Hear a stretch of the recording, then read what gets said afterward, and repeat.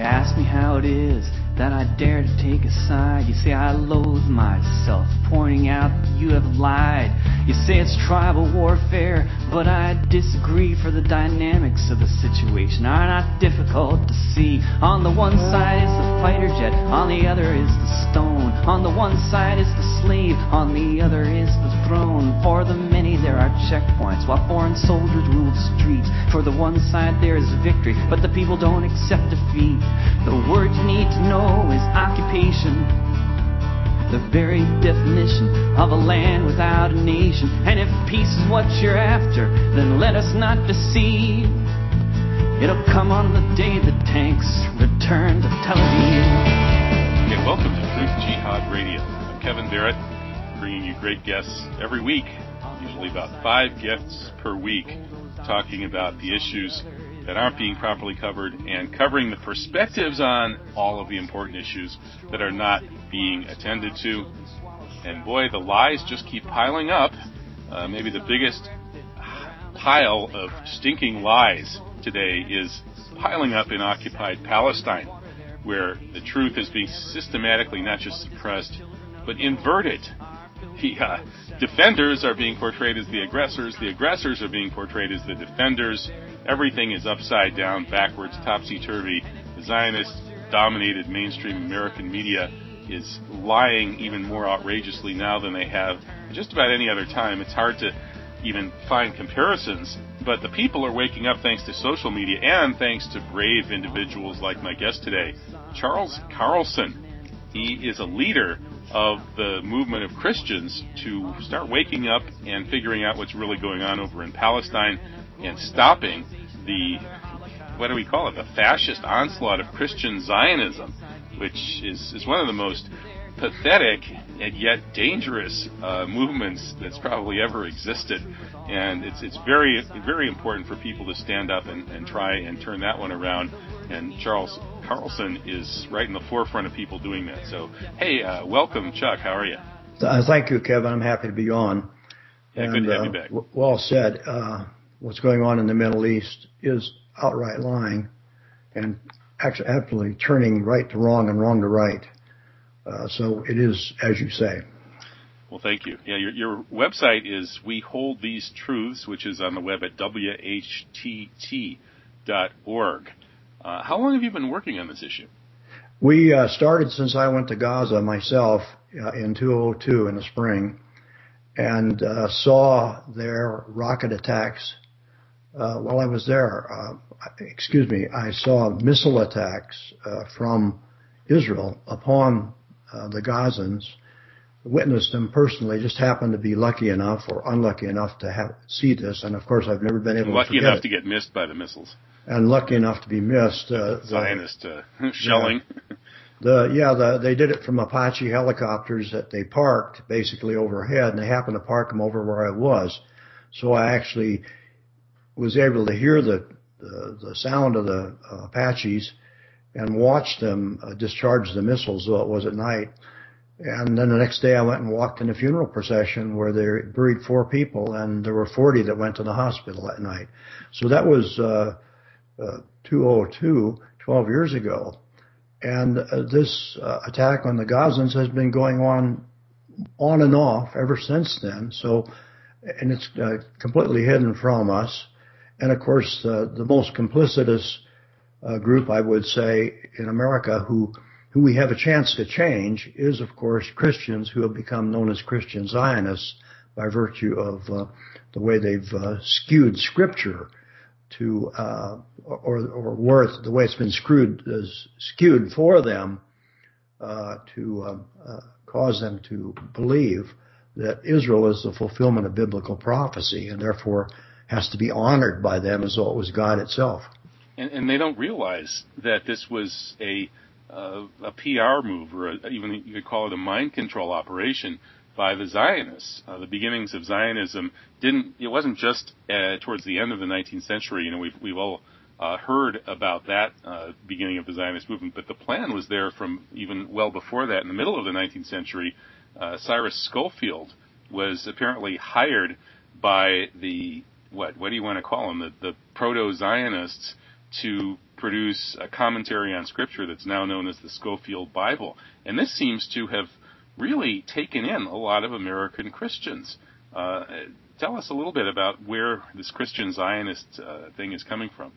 Well, as you say, it's an offshoot of an errant offshoot, a non-Christian, in a way, errant offshoot of Christianity. It did spring up from a movement in England or Scotland, let's say, through someone named John Nelson Darby, who had a disciple in the United States named Cyrus I. Scofield. Scofield was a opportunist, young opportunist. He was a self-proclaimed lawyer. He did a little bit of jail time, but he got away with most of the things he did. And he found a really good avenue for his ability, which was Christianity, a form of bending Christianity. He is the editor of the Scofield Reference Bible, which in 1908, we believe, was massively influenced by the World Zionist movement and probably funded by it, though that's never been properly proven. Scofield essentially wrote footnotes into a King James version of the Bible that proclaimed a coming state of Israel, and he did that through interpreting passages in the Old Testament that called for really for the Messiah Jesus, as Christians know him. But Scofield essentially bent some of those scriptural passages in the book of Genesis to state that there was coming a state of Israel. And this, of course, was before there was even a Balfour Declaration. So we don't know how Scofield would have imagined this, except had the Zionists been influencing him. Well, there's been some research suggesting that Scofield may have been funded by Samuel Untermeyer, who was a very wealthy scion of a Zionist family that's still just one notch below the Rothschilds. And there was apparently contact between them. Scofield was, as you said, kind of a low-grade con man with no visible means of support, and he was flying around, I guess shipping around in those days internationally on somebody's money.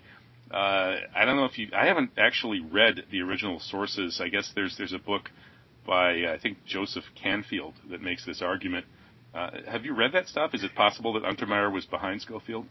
Yes, I of course read it, and Canfield is a friend, and he worked very hard to uncover some of this information. And a person named Luttweiler has written another book which goes a little bit further. And I think they've gone about as far as you can to prove, and they have proven definitely, that Scofield was influenced by Samuel Untermeyer, who was the most famous American Zionist and the most influential one. Untermeyer actually in the 1930s arranged for a economic war to be declared on Germany that went a long ways towards stirring up World War II. Well, that's right. Isn't there the famous headline from this international Jewish newspaper saying that Judea declares war on Germany, and this was like 1933, I think? Yes, indeed, there is. It's a well-established fact that actually happened. Untermeyer was very close to Woodrow Wilson in a little earlier days, and he was a lawyer of a very powerful law firm in New York that's still there. And he and Cyrus I. Scofield were known to be closely associated, but they mysteriously both kept it to themselves. Neither one of them wrote much about it. But in the personal affairs of Scofield after his death, a biographer, the aforementioned biographer, William Canfield, uncovered that Scofield was a member of Untermeyer's club, where Untermeyer was the chairman of the committee that took in membership committee, and that he stayed in that club for a long time. And actually, he went off into to Switzerland in 2008 to write the Scofield Reference Bible. So it was then published by Oxford University Press, which had never before published a book written by an American. Very curious thing. We don't know where he got the influence or where he rounded up the influence that got this done for him, but we suspect it came from Samuel Untemar. It isn't so necessary to try to prove this relationship was a hand-holding one. It's simply clear enough from the facts that came down that Scofield was carrying out an agenda, and that agenda has been carried forward in 4 or 5 subsequent Scofield Reference Bible editions. In each case, these Scofield Bibles were published in the United States and distributed through seminaries, and they got a very powerful distribution through the seminaries. Many seminaries in the United States had actually required seminary students to own a Scofield Bible, and they actually taught from these Bibles. So the religion that has become thought of as Christian Zionism is actually better known among scholars as dispensationalism. It actually involves approximately at least 1/3 of all the Protestant denominations, and it further has penetrated into Catholic people, individuals, and into mainline churches such as that do not believe in this theory, but where the teaching comes down to them through well-organized international Bible study groups that operate independent of churches, but have a way of getting in churches and borrowing their facilities and borrowing their members. So the movement for Christian Zionism is extremely well organized, and we suspect that it's very well funded. You know about, for instance, John Hagee, the most famous Christian Zionist, I'm sure, Kevin, do you not? Yeah, tell us about him for listeners who haven't. Well, John Hagee is a Texan in San Antonio, Texas. Our organization has actually gone down and done a vigil in front of his church. And we've done this in many, many churches all over the country, but very, very large churches. Hagee has somewhere around 5,000 members of this church. And he, back in the 1990s, late 1990s, was influenced by an organization that is basically run by Israel, called Unity Coalition for Israel.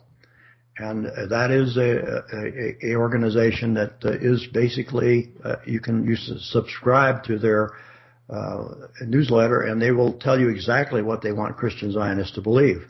But it's strictly an Israel organization. It had a spin-off in the 1990s. I've forgotten the exact date, but that spin-off became known as Christians United for Israel. Now, that organization was American, and John Hagee was promoted to be the chairman or president or whatever, and that operates today, and they go from church to church all over the country. They have Jewish members. They have Israeli delegates that go with them, and they put on programs selling the idea that the state of Israel is God's fulfillment of the Bible. So that instead of Christians are supposed to universally believe that Jesus Christ was the fulfillment of the Bible. This is Christianity 101, and that he came as promised, and that the promises were found. Some of them are found in the Old Testament.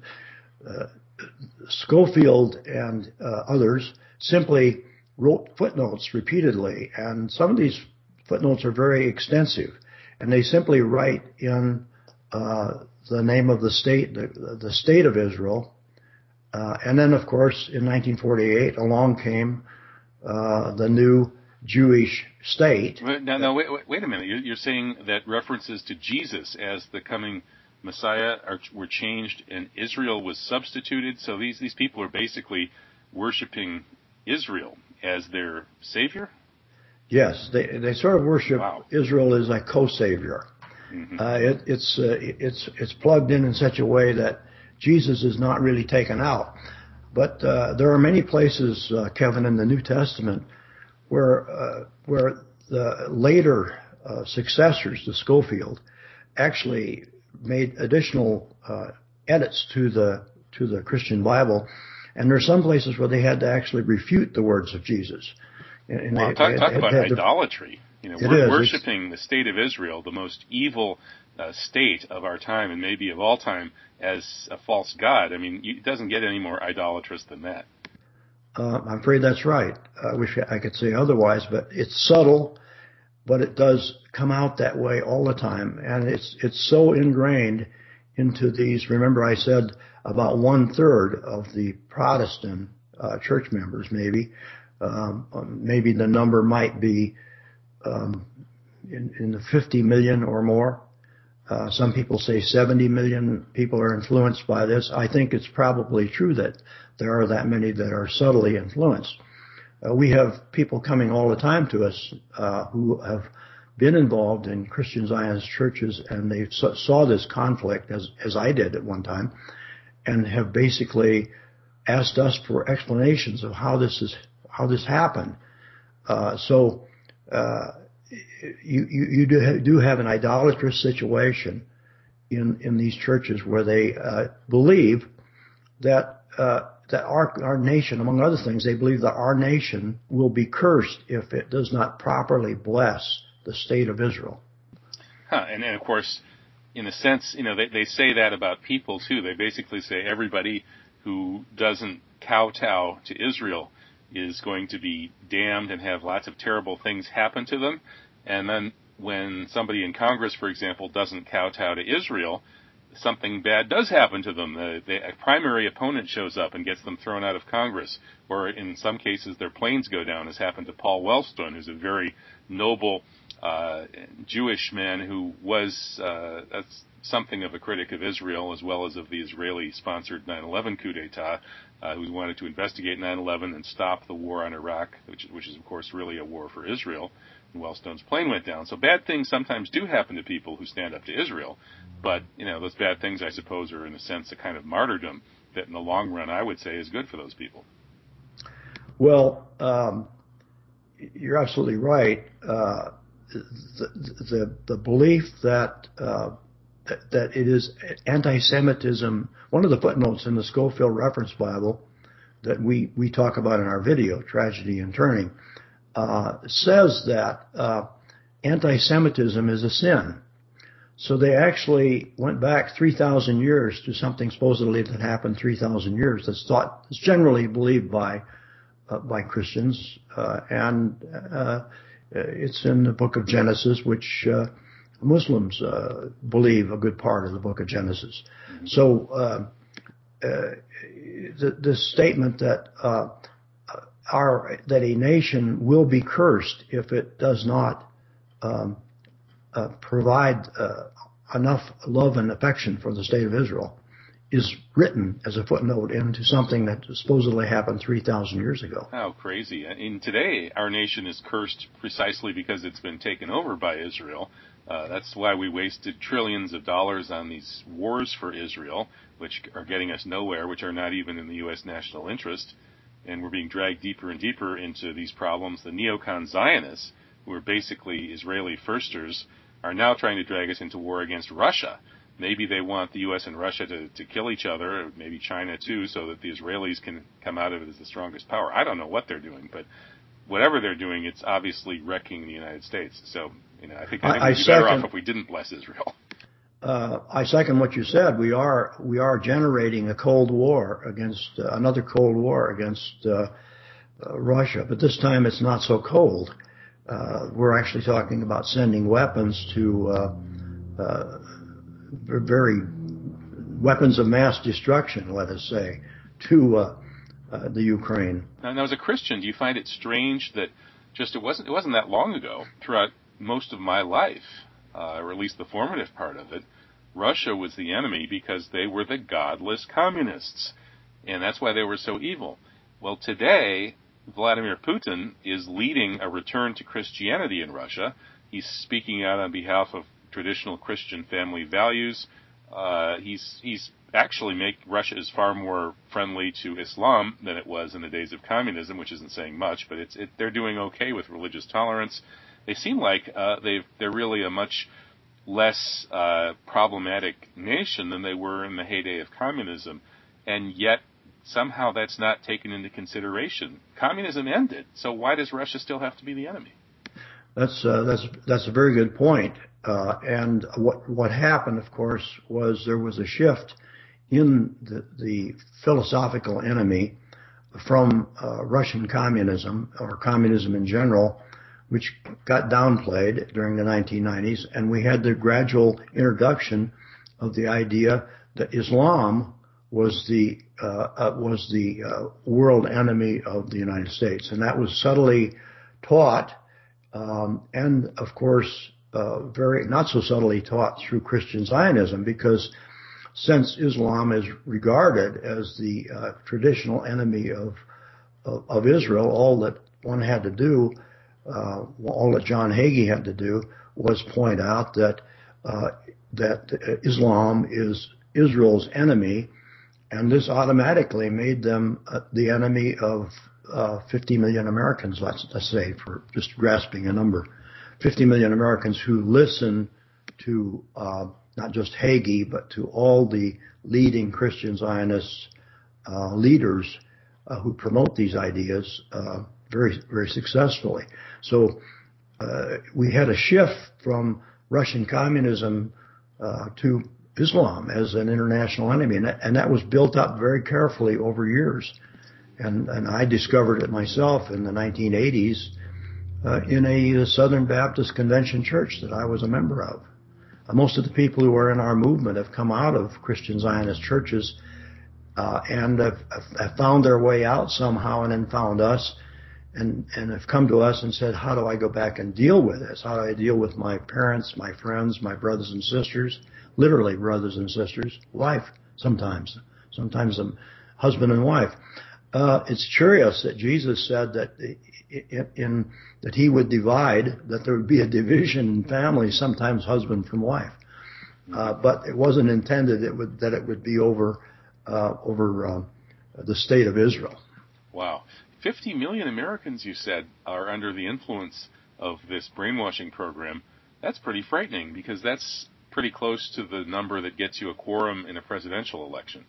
Exactly, Kevin. And that's why we've adopted Christian Zionism as our lifelong purpose, because to us it's the only way that the problem in, for instance, Gaza can be solved. The Gaza problem is not a Middle Eastern problem. It's an American problem. We are funding everything that goes on in Gaza. We are paying for almost every bomb dropped. And as we speak, our Congress is talking about appropriating more money, emergency money, to give Israel, because they're spending money so fast on this genocidal bombing program in Gaza that they're running out. Well, they pumped all their ammunition into the children of Gaza, and so now the American taxpayers are ponying up to replenish their ammunition supply. Exactly, Kevin. That's going on. And this is our Congress. Of course, in our paper that we just wrote, that you're referring to, I'm sure, is we talked about the complicity of the press and how they've manufactured enormous lies and actually convinced the American public to believe them. May I express one? Sure. The biggest lie, the lie that Israel is dependent upon every day, is the lie that Hamas has a mighty fortress of rockets which they fire into Israel, and that every Israeli lives in mortal terror of being hit by a rocket every day and spends half his time in an air raid shelter. The truth is so far from this that it's actually bizarre. Sometimes it makes me wonder why Hamas even fires the rockets, but most of the rockets fired out of Hamas are homemade. What is not homemade is World War II ammunition with TNT, little TNT warheads fired out of, usually out of handheld mortars or tripods.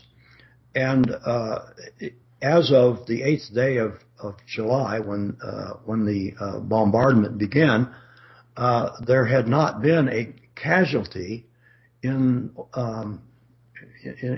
recent months, in something like a year. Nobody in Israel had been hurt by a Israeli or by a Palestinian rocket. The result was zero.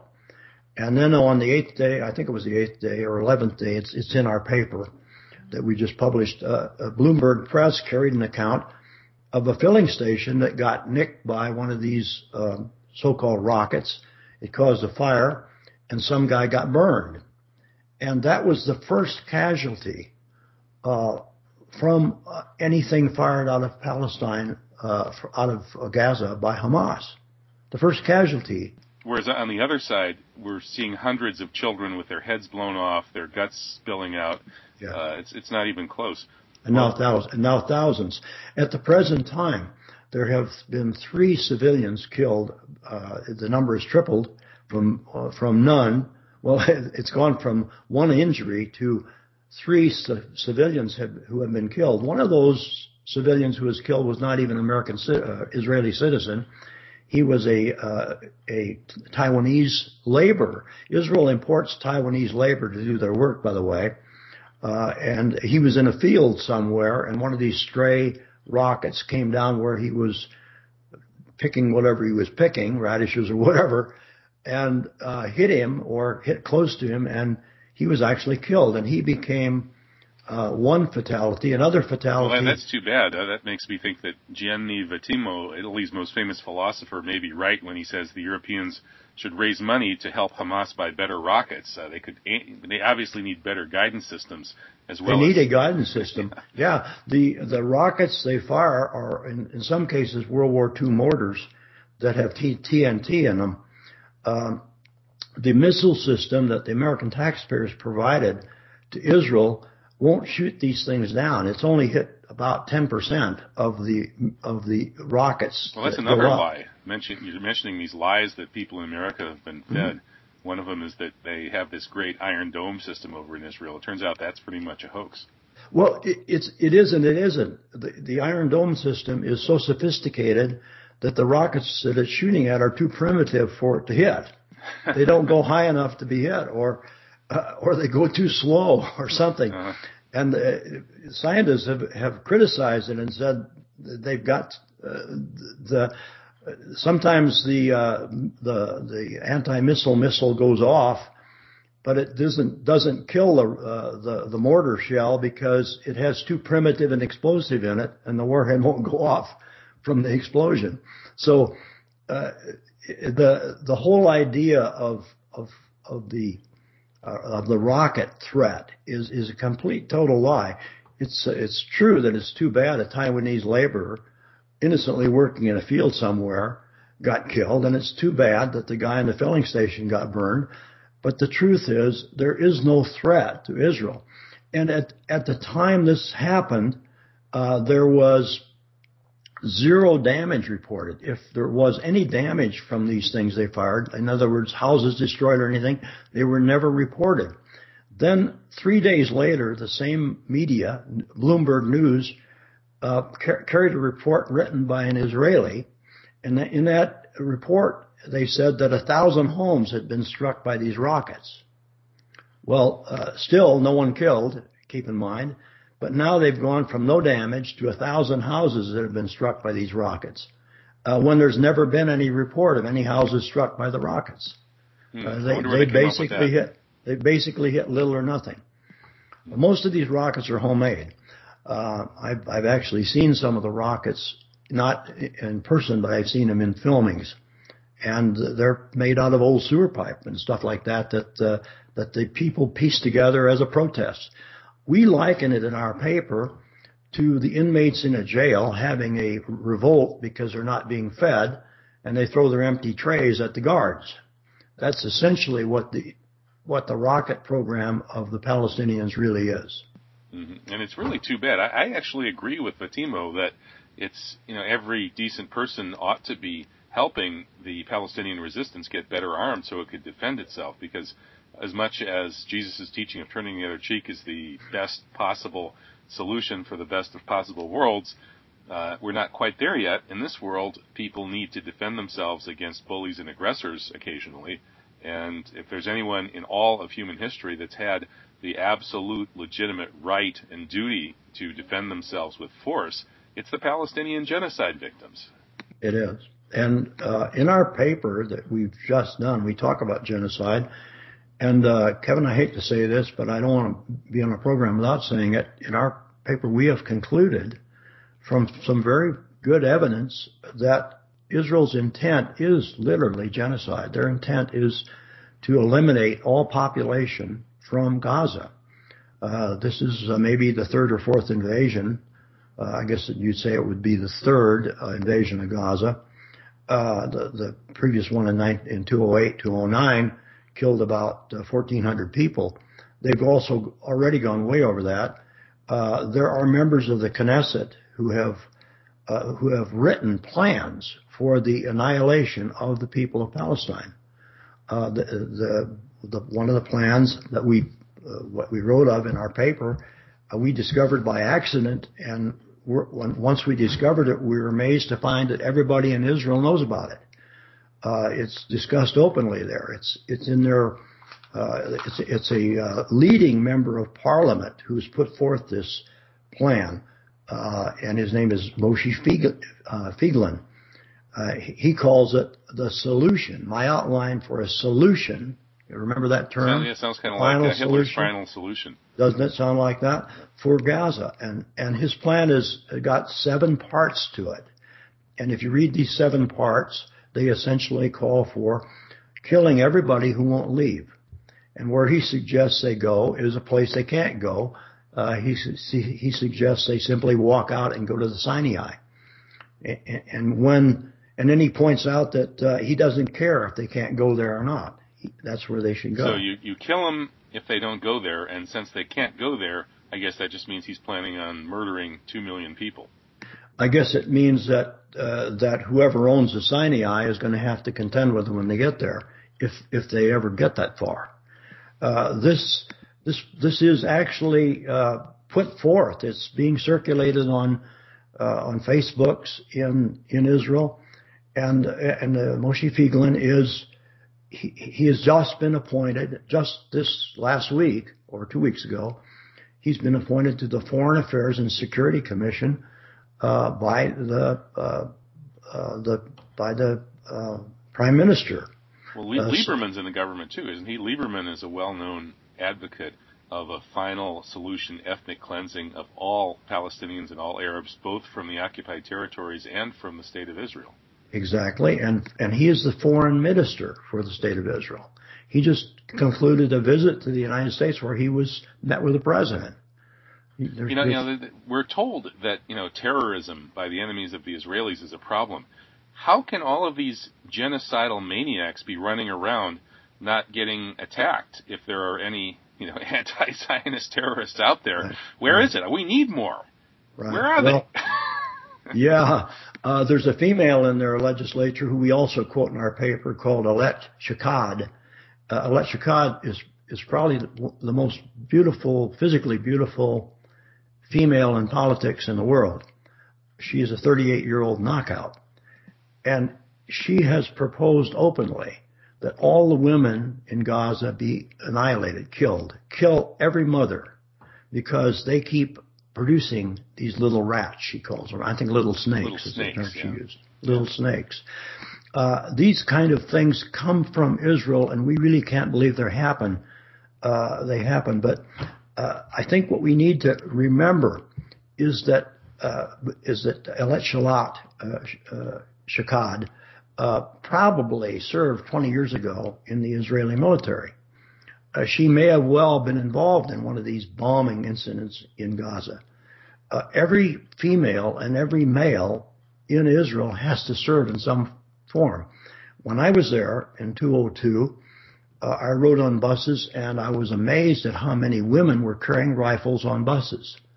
So what you have is a dehumanizing process that goes on in Israel for every youth, every boy who graduates from high school, unless he has some particular dispensation that gets him elsewhere. Or if he's not Jewish. They don't let the non-Jewish people go in the army. That's true. And so the army is basically, the Israeli army is an army of genocidal Jews dedicated to killing off all of the non-Jews. Well, I'm exaggerating a little bit, but not that much. They are trained to do that. In essence, they are preached to constantly, the same thing that Christian Zionists are taught, and that is that the state of Israel is God's chosen people, and therefore they have an obligation before God to do what they do. And they do not have to worry about God's wrath upon them for committing genocide. It's implied. And when you have a population that's probably 90% now made up of people, except for the immigrants who were too old to be in the service, of course, when they came there, but almost everybody born in that state has gone through that indoctrination process. It's the brutality of a compulsory military life that is taught to these people. And so is it any surprise that when they grow up and they end up in parliament, they become callous to the idea of genocide? Well, I had Barry Shamish on my show a few times. He's a very pro-Zionist, formerly Israeli journalist who left after he'd uncovered some of the really dirty business going on at the highest levels of power in Israel. He's still a kind of a right-wing Zionist, but he's at least opened his eyes to a lot of this corruption and evil in the Israeli power structure. And he argues that the real Zionist power structure is made up of people who are not Jewish. They may be ethnically from Jewish backgrounds, but they're some weird combination of atheists, Satanists, and heretics. Going back to the false Messiah, Shabbatai Zevi, declared himself the Messiah, told all the Jews to go to Palestine, and then when he was about to be executed by the Sultan for raising trouble, he came to Islam and saved his life. Then he went underground, and so this weird cult of Shabbatai Zevi is apparently a kind of satanic cult. They engage in sexual orgies. They hide all their practices. It's kind of a secret society. It apparently was an influence on some of the offshoots of Freemasonry, such as the Illuminati, that have pushed a Zionist agenda and have been financed by the Rothschild family, the founding family of Zionism. So, it seems that the many of the Jewish people of Israel have been brainwashed by a kind of a cult of Zionist, satanic, Freemason, atheist types who they hate religion so much that they engage in satanic rituals, including ritual sacrifice of children. And this agenda may be partly why Israel has such a love of killing children. So I think that the Israeli nation really is it's been founded by and run by Satanists. It's not really a Jewish state, it's a satanic state. And at least Barry seems to think that, although he wants it to be a Jewish state, but he's more and more facing the reality. Well, it's commonly thought, and I think believed, that most Jews in Israel are a-religious, and that they are essentially non-religious, and that religion plays a very small part in their lives. And the reason for that is the cynicalism of what they do. It's pretty hard to believe that there's a God who loves mankind when you are trained to go out and to the necessity of killing people. Well, that's partly due to the Holocaust. I took a course on the Kabbalah with Jacob Needleman, who is the Penguin Arcana editor. He's a very well-known advocate of kind of sort of strange to me, alternative spiritualities, but also some traditionalist ones as well. Anyway, he said in the class that he thought that Judaism kind of died with the Holocaust. And, Jews said, well, how could there be a God who's looking at us as his chosen people if he's letting, Hitler do this to us? So there must not be any such God, and we're going to have to just, go out there and kill all of our enemies to survive. And so that's kind of the philosophy of Zionism. And it seems that there's even maybe a hatred for God due to this Holocaust religion. And there are Israeli professors who have argued that the Holocaust has become a new religion that has become a substitute for Judaism. And some folks believe that looking into the Holocaust revisionism field of studies in the long run might help address this problem, in that the Holocaust was at most 6 million people in World War II. This is a war that killed 60 million people. Eisenhower starved more than 1 million German POWs to death behind barbed wire. There's Hiroshima and Nagasaki, the firebombing of civilians in Dresden. The Allies systematically firebombed German cities and murdered all of the civilians in those cities by fire, which is what Holocaust means, a fiery death. This weird notion that we have that Hitler was the ultimate evil, the Allies were the good guys in World War II, and the ultimate victims were the poor Jews who had this, this off the charts, undescribable, kind of experience with their Holocaust, which is now sacred, and we have to build these Holocaust museum temples to it where people go and worship this story. And it's created this new false religion, another kind of idolatry that's tied into the idolatry of the state of Israel. And it seems like whether or not the Holocaust revisionists are right, that the Holocaust against Jews was not quite as extreme as it's been made out to be, it seems to me that we need to demythologize this Holocaust story and get rid of it as a religion. It's not a religion, it's an idolatry. And to get rid of this idolatry of Zionism, we need to stop idolizing the Holocaust. Does that make sense or not? Well, sure it does. Any false teaching is going to lead to trouble somewhere else. And that's exactly where we go with the notion that Christian Zionism is America's biggest threat. Because here you have a cult of people in our country who are the most thought of as the most loving and kind and honest and church-going people you can find. They're among our best friends. We get along great with them in business. We get along fine. They're moral in business, pretty much, as good as anybody. They're fine in almost every respect, except they have this incredible idea that Israel, it's okay for the state of Israel to slaughter people because they're God's chosen people. It's okay. Where do you lead this? If you take this opinion that one group of people are chosen, then how about you? Are you not chosen too? That since you know that. Well, that's a crazy idea. Like genetically chosen, and the Jews aren't even genetically related to the original Jews. They're they're Khazars from Eastern Europe. But what a stupid idea. I mean, obviously in monotheism, God's chosen people are the people who submit to God and do the will of God and act righteously. That's of course right. And it is bizarre. It is ridiculous. That's why we've taken the position that it really can be changed. And fortunately, there have been some mainline churches who have recognized this, but they're very slow to come by it because of the incredible pressure that's put on them too. I'd like to mention one. It's recently been in the news a lot. It's the Presbyterian Church USA.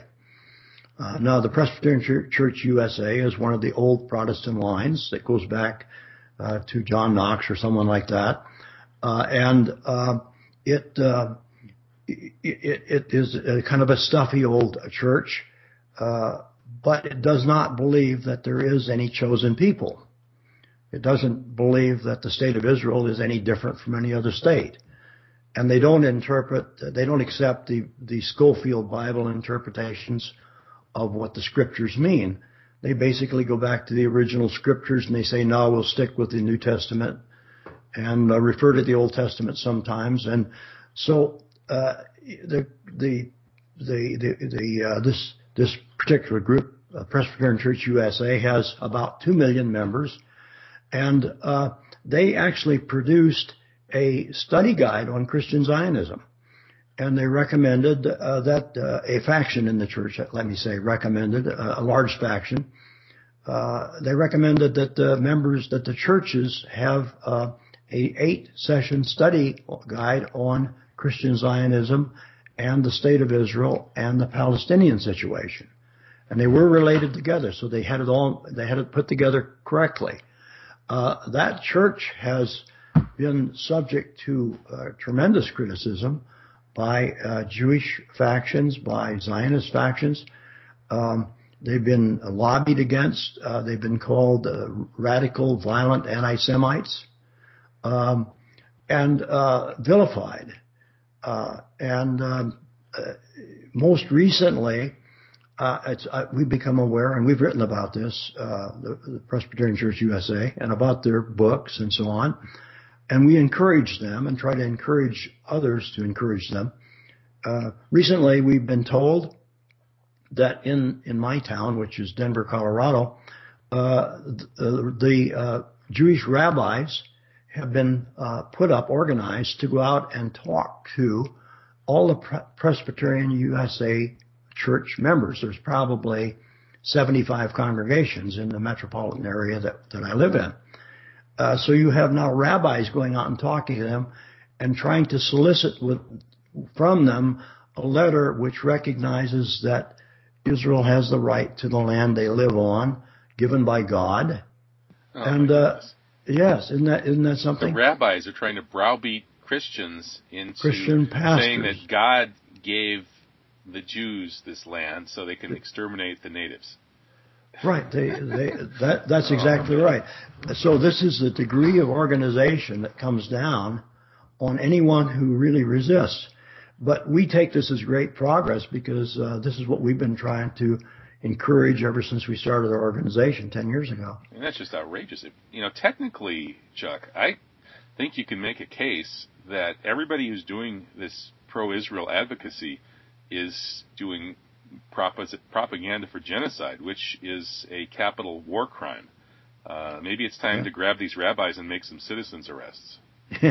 Well, we think for sure it's time to encourage churches that don't believe in Christian Zionism to challenge churches that do.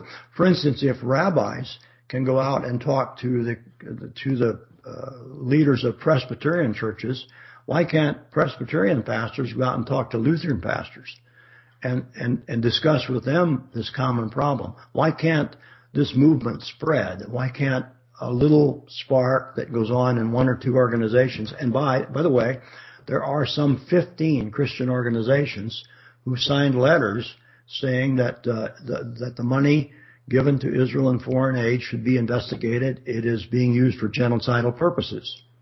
There are 15 Protestant organizations that have done that. The Roman Catholics have not yet done it, but I have an idea that a lot of them believe it. So you actually have a movement going on within Christian Protestant churches that could be generated, and it's being fought viciously by the Zionist movement, and not just the Zionist movement, but organized rabbinical Jewish churches or synagogues are involved in this, Kevin. So we have a real war going on in our country over the minds of people. Can you imagine how fast something like this would spread if you had prominent pastors from mainline churches going into Christian Zionist churches and saying they wanted to talk to the pastor there about his mistakes, his errors in teaching? Might that not have impact? At the present time, what we do is we try to encourage individuals how to talk to other individuals, how a man talks to his kids if they've been caught up in a Christian Zionist church or vice versa. And we have it both ways. We have parents who are worried about their kids, and we have kids who more often are worried about their parents. The kids have actually broken away from a Christian Zionist church, but their mom and dad are still there, and they would like to rescue them. And they don't know how to talk to them because all they've been taught is Christian Zionism in that church. So this is going on, and it's in our opinion, is the most important philosophical or faith-based argument that's going on in our country today is what will happen to the churches? Where are the churches going to go? Well, maybe some of the listeners who are churchgoers could take this up with their church organization. And even if you're not a churchgoer, maybe you should be. Maybe you could add something to your life by going to church a few times, getting to know some of the people there, and then talking to the pastor, the priest, the minister, whoever they have, and educating them about this issue. Absolutely. That's really what we need is laymen doing it. It's going to have to come from a layman movement. And keeping in mind that that's the way this has happened in the Presbyterian Church, in the Evangelical Lutheran Church, in the United Methodist Church, where you have very strong anti-movements against Christian Zionism, organized movements in those churches and others. There are other denominations as well. And the way it's happened is not from the pastors at the top, but from the congregation at the bottom. It's happened from missionaries who have gone to work in the Middle East, have gotten to know Muslims. By the way, our own film called Tragedy and Turning, part of it was made in a mosque, and it was filmed for us by Imam, who thought it was important enough that he saved the film. And when we needed film, we went to him, and he gave us the film.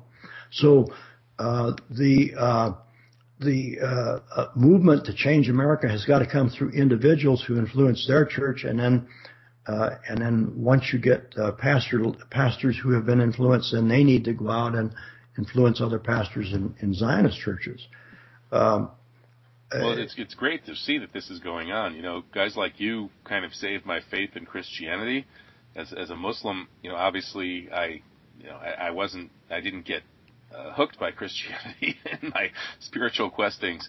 And frankly, since 9/11, seeing what's happened to this country and to the Christian world in general, which I see as being largely it's been brainwashed by these satanic Zionists. I haven't had a real high opinion of the world's Christians, but it's great to see a movement keeping the spirit alive, keeping some morality and ethics going in Christianity. Well, we're happy to do it. It's just a calling, and it basically becomes our form of Christianity. But it's also produced great results for us in terms of meeting a lot of people we really know and love who are Muslim, and a lot of atheists. We have a lot of people who come to us who have lost all faith in organized religion of all kinds, and they basically sort of get it back a little bit by seeing that there is a pattern to what God intended them to do in their lives. I believe in not being too hard on the atheists. One thing about a real atheist is that at least they're not an idolater. Somebody who worships a false god or a really badly false image of God, like somebody who's worshiping the state of Israel, is an idolater and of the worst kind, whereas an atheist who's seeing the world clearly and honestly as it exists and is trying to do good, I would argue is being at least partly inspired by God. I would say that atheist is better off than the guy who's worshiping Zionism. Yes. Well, we actually wrote a letter for Presbyterian pastors because we're not sure they know exactly what to say to a rabbi. So we composed a little letter, and we're trying to circulate that to Presbyterian pastors of here's what you say to a rabbi. What you say to a rabbi? Do you teach them a little Yiddish, like Oy vey, Rabbi, what the hell are you guys doing over in Palestine? That doesn't Netanyahu. That guy has chutzpah. Yeah. Well, actually, in dealing with this problem, you and I have a conversation on one level, but in dealing with this problem, we pretty much tell people that they have to actually resort to Christian scripture and to the actual words of Jesus. And actually, when I speak in mosques, I actually do refer to the words of Jesus, and I don't find that I have any problem talking to Muslims about what Jesus thought people should do. Well, Muslims love Jesus. Mark Siljander has really picked up on this. You know about his work? Mark who? Mark Siljander. He's a former congressman from Michigan. Oh, no, I don't know him. He's a very good Christian brother who used to hate Islam. He walked out of a prayer breakfast when he was in Congress because it was being led by a Muslim. And then somebody tapped him on the shoulder and said, hey, you should look into the Quran. It's actually pretty Christian. And so he went and read it, and then he went back and read the Bible in the original Aramaic and found that the Quranic version of things is actually closer to the original Bible than most of what you get in American churches, which are going through the Greek translation, and who knows, maybe then the Scofield translation. So Mark Siljander has been going out bringing Christians and Muslims together, and it's quite a tale. The Zionists had him arrested on false charges and imprisoned him, and then he was condemned to die of cancer in prison from an untreatable cancer, and miraculously he became the first person in history to recover from that form of cancer, and he's still out there bringing Christians and Muslims together. So, based on the fact that we share, 95% of our approach to religion, which isn't true with Judaism. I mean, in the Talmud, they're boiling Jesus in excrement, Audubillah. So it's strange how everything's been turned upside down. I'm not saying Judaism is bad, and not all Jews buy those parts of the Talmud. The Talmud is just rabbis arguing.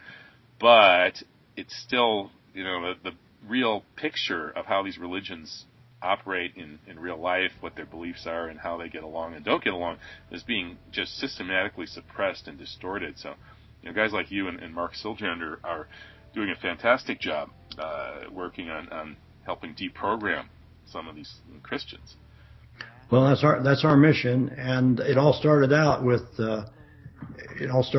me actually being in one of those churches, although I hadn't quite bought into the line. I sort of accepted it, and this is the way a lot of people are in these evangelical or dispensational churches. It doesn't really register with them, but that's culturally where they are. Maybe they sing in the choir, maybe they raise money for the church, maybe they do all kinds of things.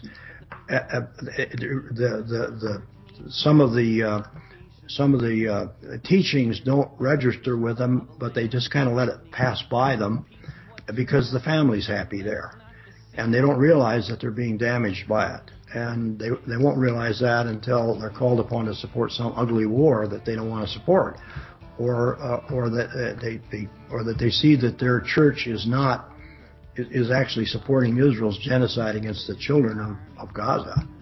It becomes pretty clear to them if they ever get that through their heads. Well, most people aren't really paying attention, unfortunately. But the ones who are paying attention are coming around more and more to your viewpoint on this. And let's hope that you can tap more people on the shoulder and get them to pay attention. Well, we've reached the end of the hour. Charles Colson, I appreciate your excellent work. Send people to your website. It's whtt.org. We hold these truths. And can people get involved there? Certainly can. We're happy to have them involved. And by the way, I'm Chuck. I go by Chuck often, and it's Carlson. There is a Chuck Colson, too. Oh, I'm sorry. Yeah, Chuck Colson was Nixon's guy. Yeah. Right. Okay. Well, hey, thank you so much. It's been a wonderful discussion. I wish you the best. God bless you. Thank you. To talk to you again soon. My pleasure, Mark. Kevin, it's really good to get to know you. Yeah, likewise. All right. That another Holocaust is near. On the outside there are prisons, inside detainees being stripped of their humanity, beaten naked to their knees. Outside the ghetto walls, stormtroopers all around, while inside the hungry people yearn for liberated ground. The word you need to know is occupation, the very definition of a land without a nation. And if peace is what you're after, then let us not deceive. It'll come on the day the jail guards return to Tel Aviv.